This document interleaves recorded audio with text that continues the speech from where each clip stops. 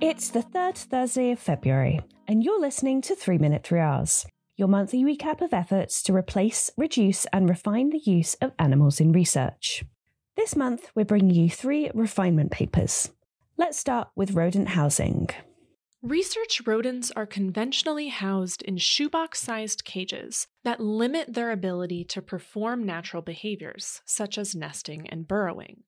These restrictions are known to impair welfare, but could they even increase disease risk and shorten lifespans? A new meta-analysis compares the morbidity and mortality of rodents in conventional versus enriched housing. Conventional housing was found to significantly worsen disease severity for cancer, cardiovascular disease, stroke, anxiety, and depression. Conventional housing also increased all-cause mortality. In conclusion, conventional housing appears to be distressing enough to compromise rodent health in a biologically significant manner. This lends more evidence to the importance of refining rodent housing for ethical, validity, and translational reasons. To learn more about the effects of conventional housing, read the full paper online. Sticking with the rodent theme, if you work with rats, you might find standard cages don't provide enough room for a fully enriched environment, one where rats can socialise, exercise, and express natural behaviours like standing fully upright.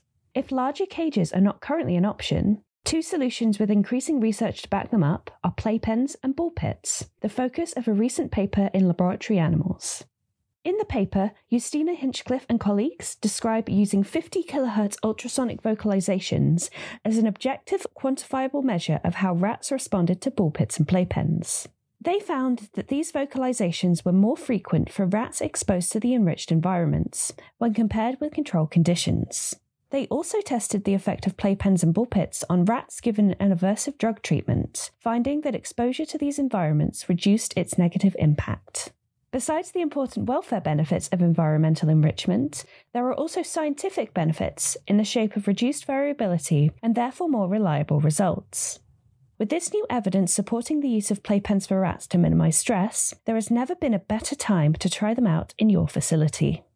And finally, let's see how sleep could be a helpful tool to help us track laboratory animal welfare. In humans, sleep quality is strongly related to a person's well-being, and recent research suggests the same may be true in laboratory animals, such as dogs. If this is the case, sleep quality may then be useful as a non-invasive measure of animal welfare.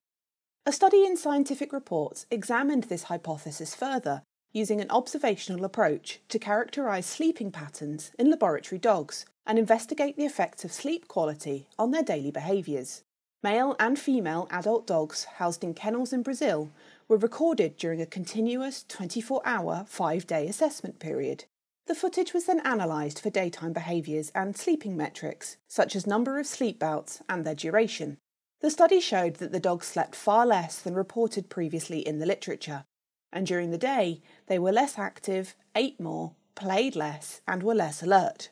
Alterations of these daytime behaviours as a result of loss of sleep may indicate compromised welfare, highlighting appropriate measures should be taken, such as a regular exercise routine, improving housing, and increasing enrichment to ensure laboratory dogs' sleep quality and welfare. To learn more about monitoring sleep patterns as a measure of animal welfare, read the full paper online. And that's it for this month's episode.